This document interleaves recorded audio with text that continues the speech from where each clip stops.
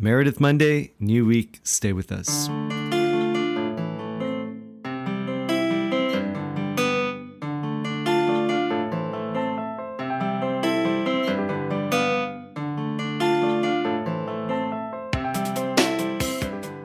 Chris, how's it going? It's going well. How are you doing, Mike? Good, good. I have just been hanging out with you and Todd on Google. What that was YouTube. On YouTube, and Gate crashed your party. That was a lot of fun. I'm glad you got on there and asked that. That was question. so cool. I drove home, probably broke about like 7 different traffic laws, and probably I'm gonna get one of those envelopes that said $100 or something. But it was worth it. Yeah, it was worth it. I got to Gate crash. I got to, it was good seeing you guys in action live as well. That was fun. Unfortunately, it wasn't as fun for Todd, but we'll get the technology ironed out for next time. Well, you can't expect it to get. I mean, there's a lot of stuff going on there. It worked really well for the first time. So I'm just thinking this is going to come out tomorrow, so Monday. They won't be able to see that if someone's listening to this when it comes out. They won't be able to see that for another week, right? Or when are you going to drop that one? Well, I will produce that as a podcast episode that will come out normally on my Friday, your Saturday, okay. Right? But it's up on YouTube now, so anyone can go to YouTube and watch it. Oh, really? Okay, cool. So you can get ahead of the game. Nice. Go check it out. And do all those little comments get stored or not really? Mm-hmm. Yeah, they'll be there on the side. Oh, no ways. Cool. The whole time. So you'll see 1,000 of my comments there. Very cool. Excellent. Well, so it's my Sunday. It's your Saturday night. Chris is having a podcasting marathon. I'm having a preach/podcast marathon, and we're just going to be moving on now. We basically this Monday, if you're joining us for the first time, we've started to look at some covenant theology from the ground up and from a Kleinian perspective, and we've been using Chris's book, The Tale of Two Adams. So hopefully you have heard some of that already, or heard us talk about that already, but if not, go back and just especially because we dealt with definitions and the like in chapter 1 in the last 2 episodes, so go back and check those out, and then when you feel you're able to come and look at this, then come back here or listen to this and go back, whatever way you want to do it. And then of course you can download Chris's book and follow along in that as well, which would be super helpful. It's a great book to get introed on covenant theology in general. And then just with a Kleinian spin, it's just perfect. So we're on chapter 2, in the beginning, covenant and creation. And so you start us off there, Chris, by saying that stories are best told from the beginning. Isn't that, what are you getting at there? Why are you so concerned that we need to know that point? Well, again, I'm afraid that your listeners are going to get tired of me talking or referencing Norman Shepherd, but it did start as a response to him, and he tended to start with Abraham and work from there. And I thought, well, that's a little frustrating for someone who's trying to interact with you, because there's more to the story that comes before Abraham, and he does get into it a little bit here and there in his book, what happened with Adam, but not very thoroughly. And Todd and I just the episode of the Glory Cloud podcast that just came out yesterday, we dealt with a question from a listener who had heard Klein and Kleinians accused of simply doing New Covenant theology. And I don't know how familiar you are with New Covenant theology. But I had to listen to some podcasts to get myself up to speed with that. And they start with Noah. True. Yeah. And so, Klein would look at both of those and say, well, you're trying to build an edifice. You're trying to build a house by starting a foot off the ground. Yeah. And that obviously doesn't work if you've ever tried to build anything. So I think it not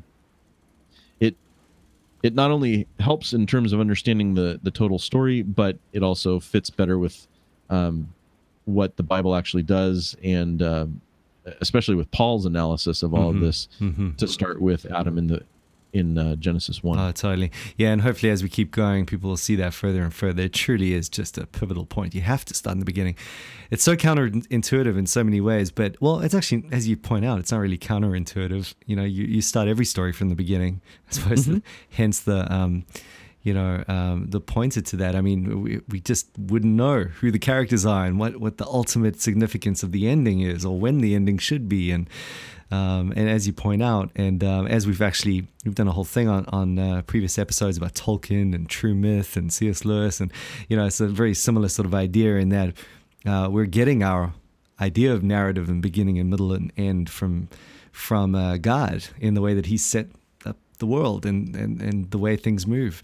And the greatest of those stories, as it were, is that which starts in Genesis. And so, it makes sense that if you want to get any level of theology correct, you got to at least start from the beginning. Fine, if nothing's there, then you move on, But quite the opposite is true, as you point out. Just quickly before we move on, it's interesting, that New Covenant connection. This would be a while ago now, but I think, actually, just as you mentioned that, I remember I was trying to find my bearings theologically. I mean, this is, honestly, 2005, something like that, just on the covenants issue, and came across some New Covenant theology, which actually put me in touch with Kleinians.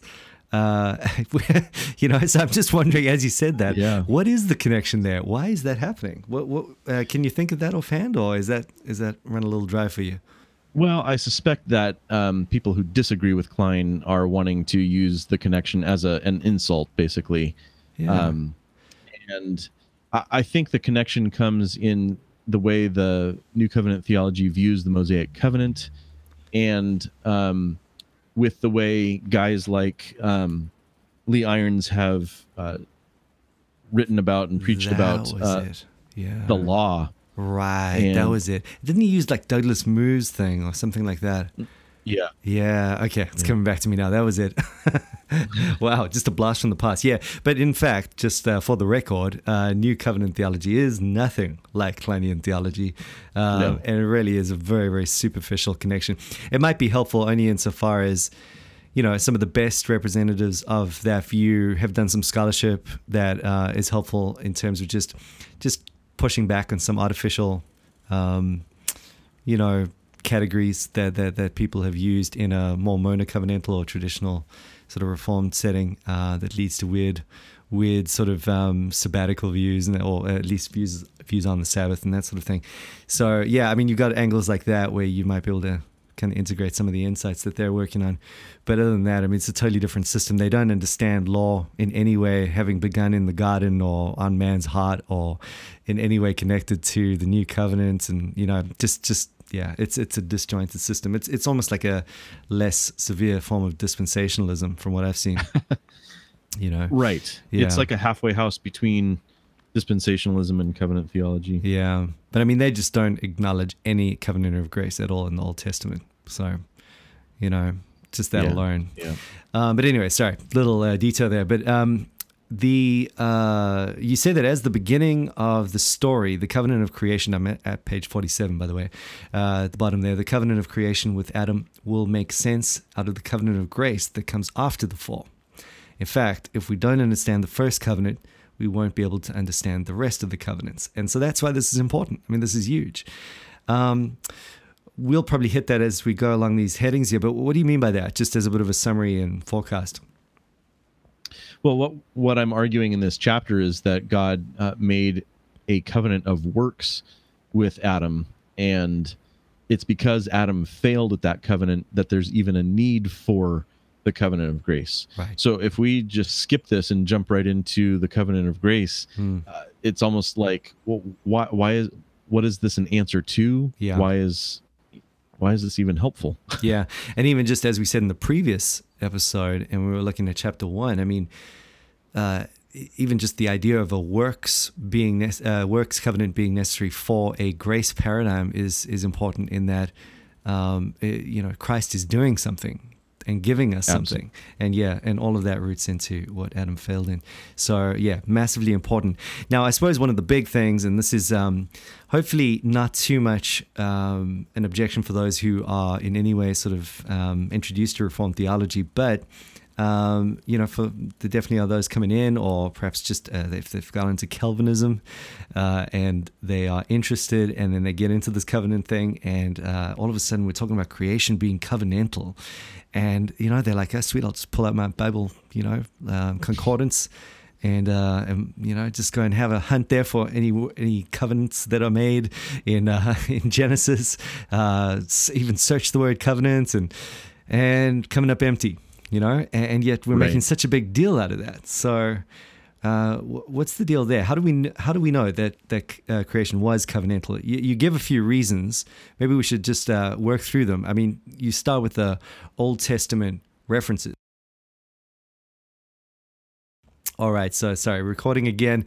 We had a little drop there with Chris. So we're just saying the Old Testament references seem to indicate that creation was covenantal. What are you saying there, Chris? I start out looking at some places in Jeremiah where the prophet Jeremiah talks about the Lord making a covenant with the heavens and the earth, with that was good. night and day. And that takes us back even before Adam and Eve were created. And part of what Klein is wanting to point out here is that it's not as though God created and then said, you know what, I should make a covenant with my human creatures. And that's the impression that you can get from some in the Reformed tradition, is that there's this state of nature in creation, and then covenant comes in after that. And I think the biblical witness is definitely that the entire creative act of God was covenantal. Klein even sees God's fiats, let there be, in creation as covenant oaths. Very good. I love that point. So it's just there's nothing artificial about it. It's just woven into the fabric of the whole account, and that makes it so much more powerful in light of where the whole story is going. Because it lets us know God had this in mind from the very beginning, even before anything started. The whole thing works by way of covenant. It revolves around that wheel, as it were. I love what you point out in chapter 33 of Jeremiah. This connection. There it is vividly. Thus says the Lord, if any of you could break my covenant with the day and my covenant with the night, so that day and night would not come at their appointed time, only then could my covenant with my servant David be broken. So powerful. And what translation of the Bible are you using? Well, I used NRSV. Different translations at different points. In that particular case, I was using the NRSV. Yeah, because I noticed at some point you used the King James, was it? Yeah. I was trying to use my Greek and Hebrew and decide which translation captured what I really thought was the best way to take it. Oh, cool. That's good to know. It's helpful. Okay, cool. So that's a really powerful verse, and just comparing it to the covenant of grace directly, you've got something crazy going on there. Jeremiah 33. What else? Is there another Old Testament reference there? Then down on page 50 from Jeremiah 31, you have the exact same kind of thing. And Hosea 6:7. Yes, I love that. I mean, that's very clear. Comparing the covenant that he made with Israel to the covenant that he made with Adam. Yeah, there it is. And you get right into the Adam thing there as well, beyond the creation covenant, or the fiats at least. Just to read it for people who are listening, Hosea 6:7. But they, talking about Israel, like Adam, have transgressed the covenant. And you do point out there in the footnote that there is some debate as to whether the word should be more a generic sort of man. That's what Adam could mean. But yeah, why are we going with that being Adam? Well, it really becomes something so bland it's not even worth saying if you put man in there. Yeah. It's like saying my dog barks like a dog. That's great. Okay. I love that. Yeah. You broke it down really well. And just, one of the other things I was thinking is that even if you do go with the generic Adam there, just man, like, but they, Israel, like men, have transgressed the covenant. You're saying the same thing. It's sort of indicating that beyond Israel, there's this covenant. Right. So, yeah. Unless I've misunderstood something there. But I think, obviously that, and then just the whole covenant prosecution thing as well is what I always think. I mean, it seems like there's a different reference point. I'm thinking of that whole, that's part of Romans. Where is it where he says from Adam to something they sinned, but they didn't transgress? Where is that again? Yes, chapter 5, verse 13. Yes. So, I mean, that's powerful as well because it indicates the same thing in that there was a transgression going on with Adam. Mm-hmm. And it's not like people stopped sinning, but they didn't knowledgeably transgress until that was republished again with Moses. And so you've got a similar reference point there, I suppose. It just seems to be interwoven into the consciousness of Israel. Another thing as well is just, I don't know if you got this here, but just maybe more implicitly, and maybe these are points that are better left for once you've already decided that creation was covenantal, but the whole Aaronic sort of priestly thing and the way the temple's created in 7 days, and that's clearly you've got this amazing parallel at every turn there with Adam and the high priest, and obviously there you've got a covenant going on, and the whole thing being deeply covenantal, and it just seems to be quite a weird comparison to creation if creation itself wasn't covenantal. What do you think about that? Absolutely. Yeah. And there are so many things like that. I mean, one of the other arguments that I make in this chapter is the connection that Paul makes all over the place between Adam and Christ. True. That's the big one. Yeah. Yeah. That's the slam dunk right there. Totally. Right. Yeah. You have a whole separate thing on that, don't you? Yeah, I've got a separate section of this chapter that deals with that. Okay, cool. So let's leave that till then. Point number 2, though, beyond the Old Testament references. All right, have we dealt with covenant sanctions, or is that down there as well? That's coming up. That's coming up. All right, sorry, spoiler. Number 2, God's word is his bond. I love this point as well. What are you saying here? That, let's see. Take us to Hebrews. Hebrews 6, 17, and 18, he makes the point, the author of Hebrews does, that God makes a promise and he swears an oath. For it is impossible for God to lie. We would have strong encouragement, we who have taken refuge, to seize the hope that is set before us. So God makes a promise to Abraham in Genesis 12, and then in Genesis 15, he swears an oath to Abraham. And so I'm linking that back to the fiats in Genesis 1. God is swearing an oath. So I'm tying that in with where you have an oath, you have a covenant. Right. And his covenant oath was so sure that what he said, let there be, it necessarily came to pass. It came into existence. Now, that's definitely something big, and we want to come back to that. The third thing I think is a little bit more familiar to me, and perhaps to most as well, and that you've got the dual sanctions. So the blessings and curses, in that, if you have those things, they must be representing a covenant blessing and a covenant curse, even though the word's not there, right? Right. And I think this will be maybe more intuitive. It'll make more sense to people on the face of it, that in terms of the blessings, we have especially and ultimately the tree of life. That's really the main thing that is held out to Adam and Eve, that if they obey, they will be able to partake of that tree. And then the curse we have in Genesis 2:17, but from the tree of the knowledge of good and evil you shall not eat, for in the day that you eat from it you will certainly die.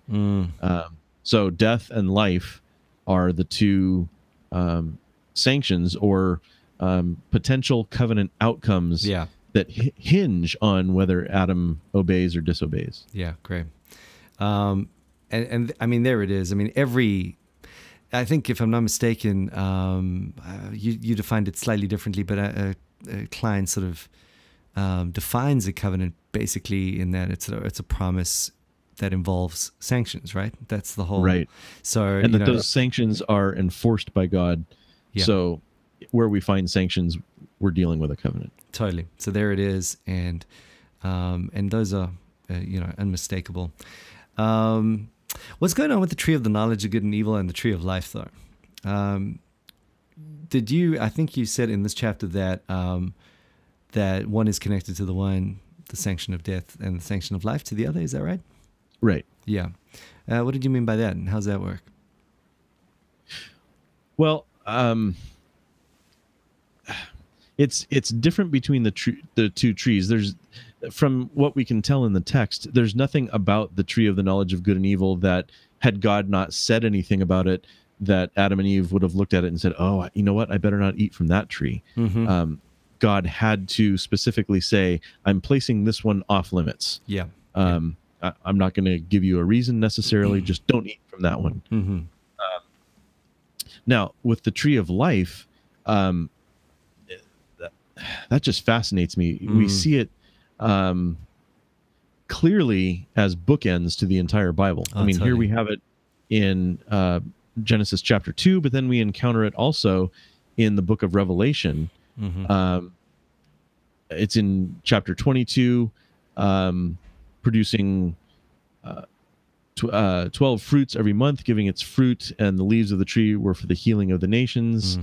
And, we also have earlier in Revelation chapter 2, God says, "To the one who is victorious, I will grant to him to eat from the tree of life, which is in the paradise of God." So that's the same principle that's at work way back in Genesis. Adam was to have been victorious, and had he been, God would have granted him the right to eat from the tree of life. Totally. Yeah, and that helps as well in that, just for those coming into it and thinking, that if Adam and Eve hadn't sinned, they basically would have lived in this life without sin, in a paradise for all eternity, rather than there being any eschatology, but just having that held out. And I think we do come back to that at a later stage, but just having that held out and understanding that is important, I think, in that it sort of relates to why it is that Christ earns that thing for us.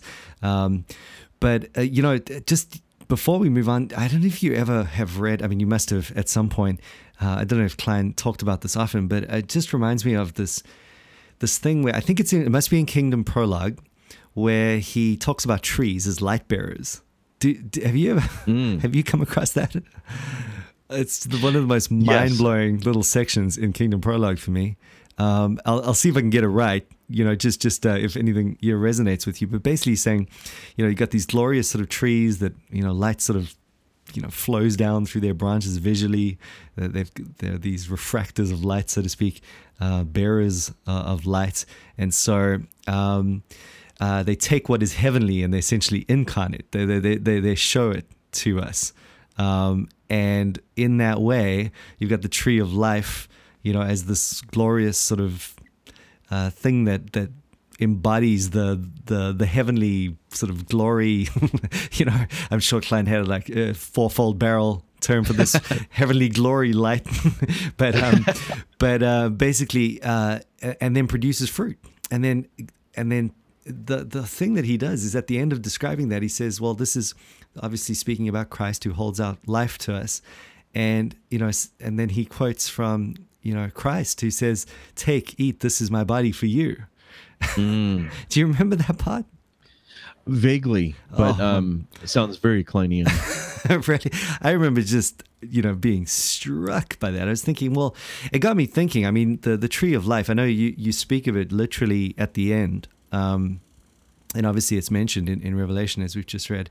But it got me thinking that perhaps the tree of life itself is really, it's not so much that we're going to get to heaven and be amazed by this amazing tree that we get fruit from, but it's almost that we see the true tree, and receive life from the true fruit, right, so to speak, in Christ himself.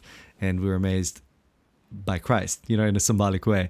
Right. Yeah. So I suppose there's no way to know for sure at the end of the day, but it's just kind of an interesting thought.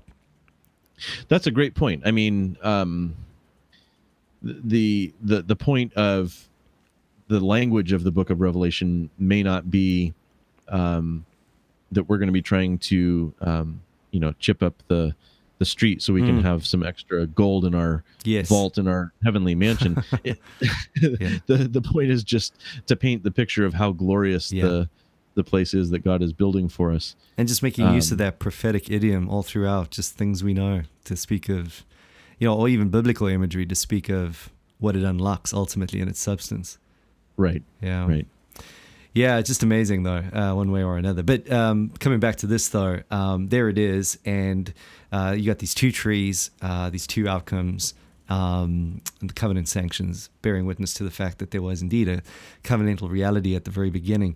All right, so then the next question is, how do we, as you ask it here, how do we know that the covenant of creation was a covenant of works? Because just saying it's a covenant, it doesn't really get us locked down on the grace works issue. So how do we know that it was, if anything, it seems like, it's more akin to, as Jeremiah talks about it, more akin to grace, or it's being compared to a gracious covenant. So what do we say about that?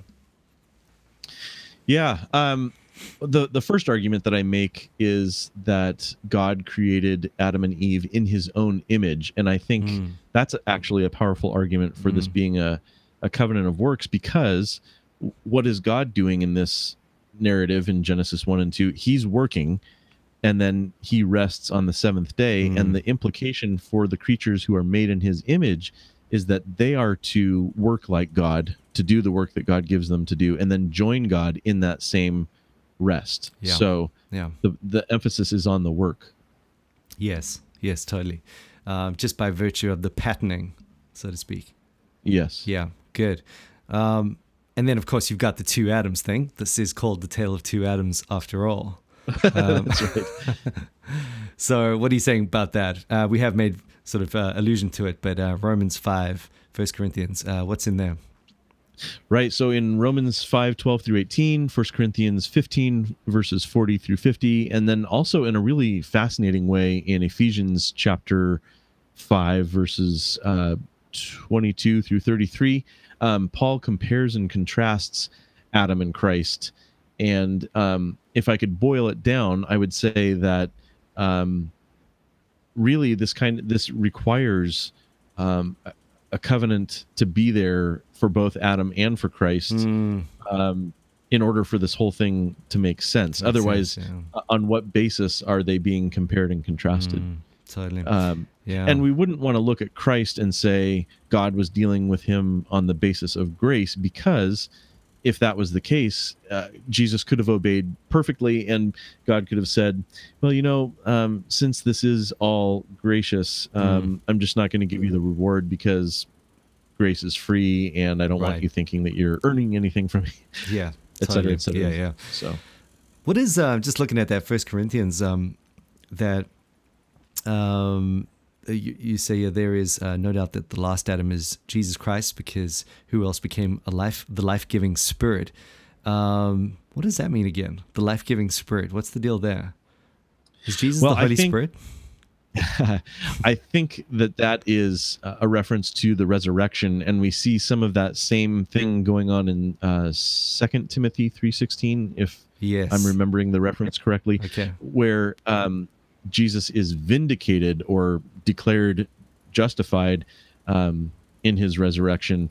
And I think Paul's point by calling him the life-giving Spirit is to say that then the work of what Jesus has accomplished and the work of the Holy Spirit is so closely intertwined that he can speak this way. He's not denying the doctrine of the Trinity and saying that the person of the Son and the person of the Spirit are the same. That's not the point at all. But it is a provocative way to bring that work of the Spirit together, with both in resurrection and in what then the resurrection produces in us, right?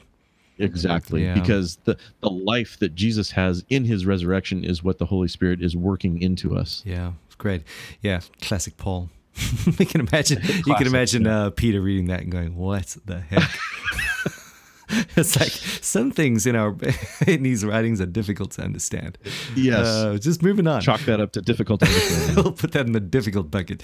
But yeah, no, it's great. I mean, it's just, Paul's just such a genius. He's just seeing these connections, almost a little bit like Klein, not wanting to canonize Klein or anything, but it might not be the worst idea.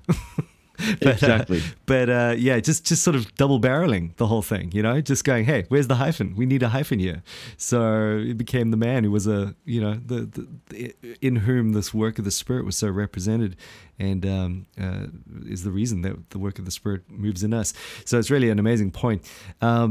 So you mentioned the two Adams thing, and obviously we'll circle back in on that a few times as well. But at least what that, as you summed up there nicely, was just that none of that stuff makes sense. It's a big part of those, the argument in those New Testament epistles, and Paul is clearly seeing something there, as clear as daylight. So it would be crazy for us to ignore that in terms of its implications. So again, you've got not only a covenant but a covenant of works represented there. The nature of the sanctions, thirdly. What's going on there? I'm simply saying that the life that was offered in the tree of life and the death that was threatened in the tree of the knowledge of good and evil were conditional. God did not guarantee life to Adam and Eve, and he didn't guarantee death to them. It really and truly depended on whether Adam obeyed or disobeyed. Good. Yeah, that's great. And then also the fourth point, also very forceful, because, once you've established the previous points, you've at least got something covenantal there. And then it's a question of asking, well, what kind of covenant, as we are. The previous things we've mentioned seems to indicate a works covenant, but it's either works or grace, as you point out. And there was no grace. And we know that because of our previous definition. Right. And so what else are we left with but works? And that gets drilled home by Paul again in Galatians, right? Yeah, so I'm looking at Galatians 3:18 and also Romans 11:6, both of which say that the inheritance is either by grace or by works, but it can't be by both. Yeah. Good. So you got to choose. You got to pick a side, and your definitions are working for you at that point already, because we know that in fact, it's in this chapter, don't you? You talk about, hey, what are the implications of saying that there was sin before the fall? Well, terrible. Yes. Grace before the fall, at least. Terrible. We're saying that really there was sin before sin, and God. It has all sorts of implications in terms of God's declaration over His good creation. So yeah, we just don't even want to go there, basically, and that means that you're left with one option, according to that sharp contrast and distinction. Amen. Yeah, and it's works. It's works, totally. So good. Now, final. It's not the final question, but the next question is: how do we know that Adam was to have earned heaven? And I suppose, and that's a really good thing to ask at this point, because I think a lot of people will track with us. Does everyone believe that heaven was coming? The more I read, the more it's hard to say that everyone believed something, but I would certainly say that, in my sense from the reading I've done, is that the majority report from the totality of the Reformed tradition is that heaven was what was offered to Adam. Yeah. So good. It would have been the minority report to think that he was just going to continue living on earth forever and ever. Amen. Yeah, good. Because what I was going to say is that the idea that Adam would have continued simply to live in the garden just without sin, or just, humanity would have continued in that normal state without sin, must come from a non-covenantal view of the Bible at the end of the day. I would think so. Yeah, you're sort of left with that, aren't you? I mean, there's no way that you would be able to substantiate any kind of eschatology in the beginning without understanding the covenant that went with it. So, yeah. And it seems to me, anyway, when I hear that view expressed, to come from folks that are not really sure what to do with Genesis 1 and 2, and they're not going to spend a lot of time trying to figure it out either. So, what did Murray believe on that point? Well, I mean, as a student of Voss, someone who actually sat under Gerhardus Voss, he saw it as eschatological. Okay, brilliant. Yeah. Excellent. Okay, cool. So how do we know that, though? Well, let's see. Try to go in the order of the arguments that I make here. Okay, good. The first place I go is the tree of life, which we've already talked about.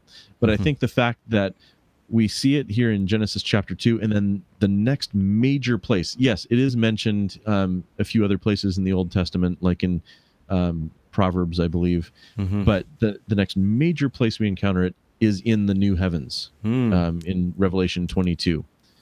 And so that fact tells us that that's what Adam was looking at as his reward. Yeah, totally. Yeah, that's very forceful. You also talk about the reference to in Ephesians with Adam and Christ, with marriage, and what's that all about? Yes. So let's see. So I remember looking at that being, I don't think I heard that. Well, I kind of, I just wanted to get a bit of clarity on what you were saying there. So this is one of the other passages that I mentioned along with Romans 5 and 1 Corinthians 15. But it's hard to do on a podcast like this without drawing out a diagram on a board because you've got Christ and the church, Adam and Eve, and husbands and wives. And when you read it, on the face of it, he's talking to husbands and wives. But he says, husbands, love your wives as Christ has loved the church. And then he brings in Adam in his argument for how Christ loved the church and how husbands are supposed to love their wives.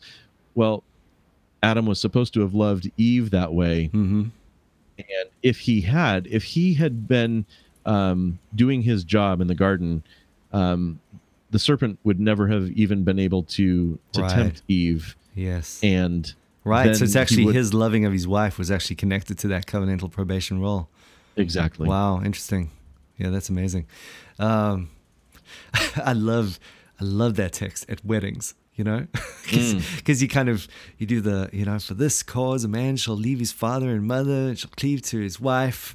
The two shall become one flesh. And everyone's like, oh, this is so romantic. This mystery is great. And everyone's like, yes, it kind of is. But I am speaking with reference to Christ and the church. And everyone just kind of falls silent at that point. Right. This mystery is profound, Oh, man, it's great. Another one of those Paul moments. Okay, cool. So we've got the issue, we just got New Testament passages there. And then the tree of life. Have we dealt with that? No, we haven't. Yeah. That's where I went first. And you helpfully backed me up a little bit. All right, cool. So the tree of life, there it is. And really amazing, I think, because, again, you've got this, it's almost like it makes sense of, even if we don't see a tree of life at the end, and it is just symbolic of what we do see, which would be far better than the tree of life in Jesus, then even just mentioning it that way in Revelation would, have that doctrinal purpose of ensuring that we understand this offer was before Adam, even before sin entered in. So that's really awesome. And then thirdly, the Sabbath rest of God. This is like my favorite one.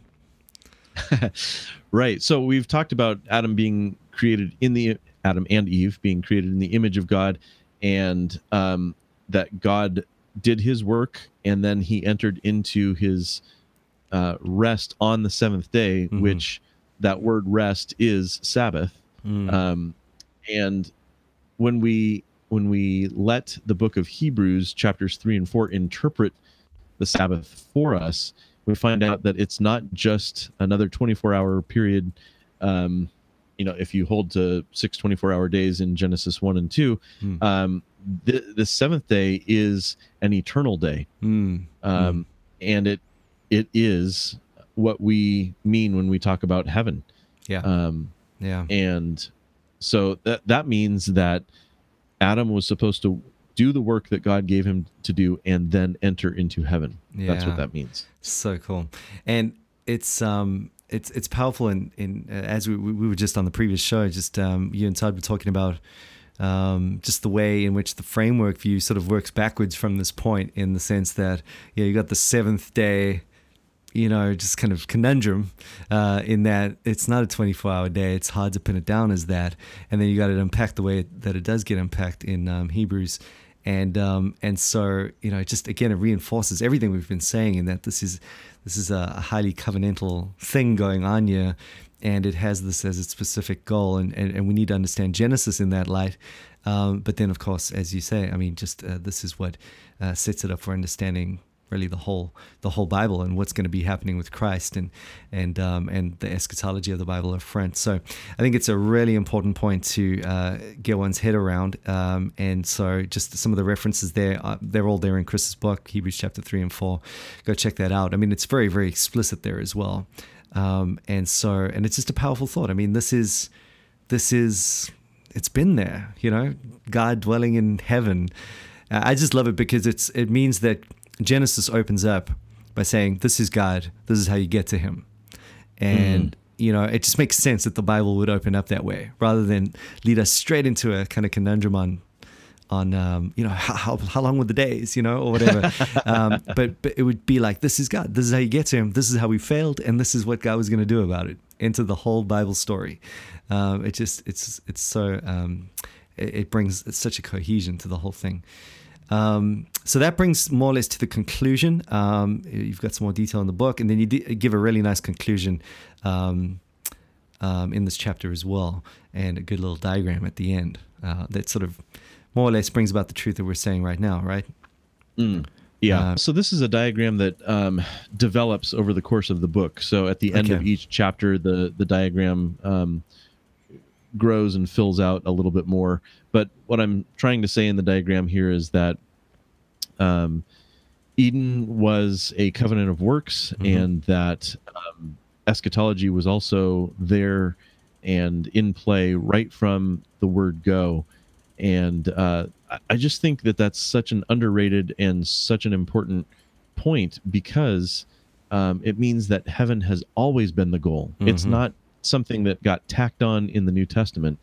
And if it has always been the goal, then when we're reading our Bibles or when we're preaching our Bibles, we need to be considering the intersection between eschatology and history in the text that we're working with. Yeah, absolutely amazing. And it tells us what heaven is going to be like as well. It gives us a certain view of heaven from the beginning, Right. Of course, we don't know the details, and as you were saying, all the symbolism, prophetic idiom stance, but it's just that it's of the same character. That's an awesome diagram. So it's a little block. And how would you describe this, Chris? Use your descriptive powers. We don't have a whiteboard. What do we have? Different people have called it different things, but some of Klein's students called this Klein's submarine. Yes, I like that. Lee Irons called it the grid. But this is the thing that he would start to draw with his chalk on the board, and by the end of class, the whole room was just full of chalk smoke and the mess on the. So. Okay, cool. So I like the submarine sticking. It looks like a giant missile or something. It's brilliant. Cool. So Eden's in the base of the submarine there, powering it along, and you got the new creation tip there. Excellent. So go check out, if you're intrigued, go and check out the book. Now you even have more of a reason to do that, and that is on on page 70 that you see that diagram. I believe that if Klein saw you snoozing in class, he would throw a piece of chalk at you. Is that right? I don't remember that, but that would not surprise me. Oh, no, it wasn't snoozing. It was if you got the answer wrong, which is even worse. That is hilarious. Yeah, so just apparently chalk was a big part of the class, Yeah. Chalk featured. But anyways, cool. Awesome. Hey, thanks a million, Chris. Appreciate that time, and appreciate it especially after your marathon prior to this. Thanks for staying with us, brother. My pleasure. Thanks for having me on.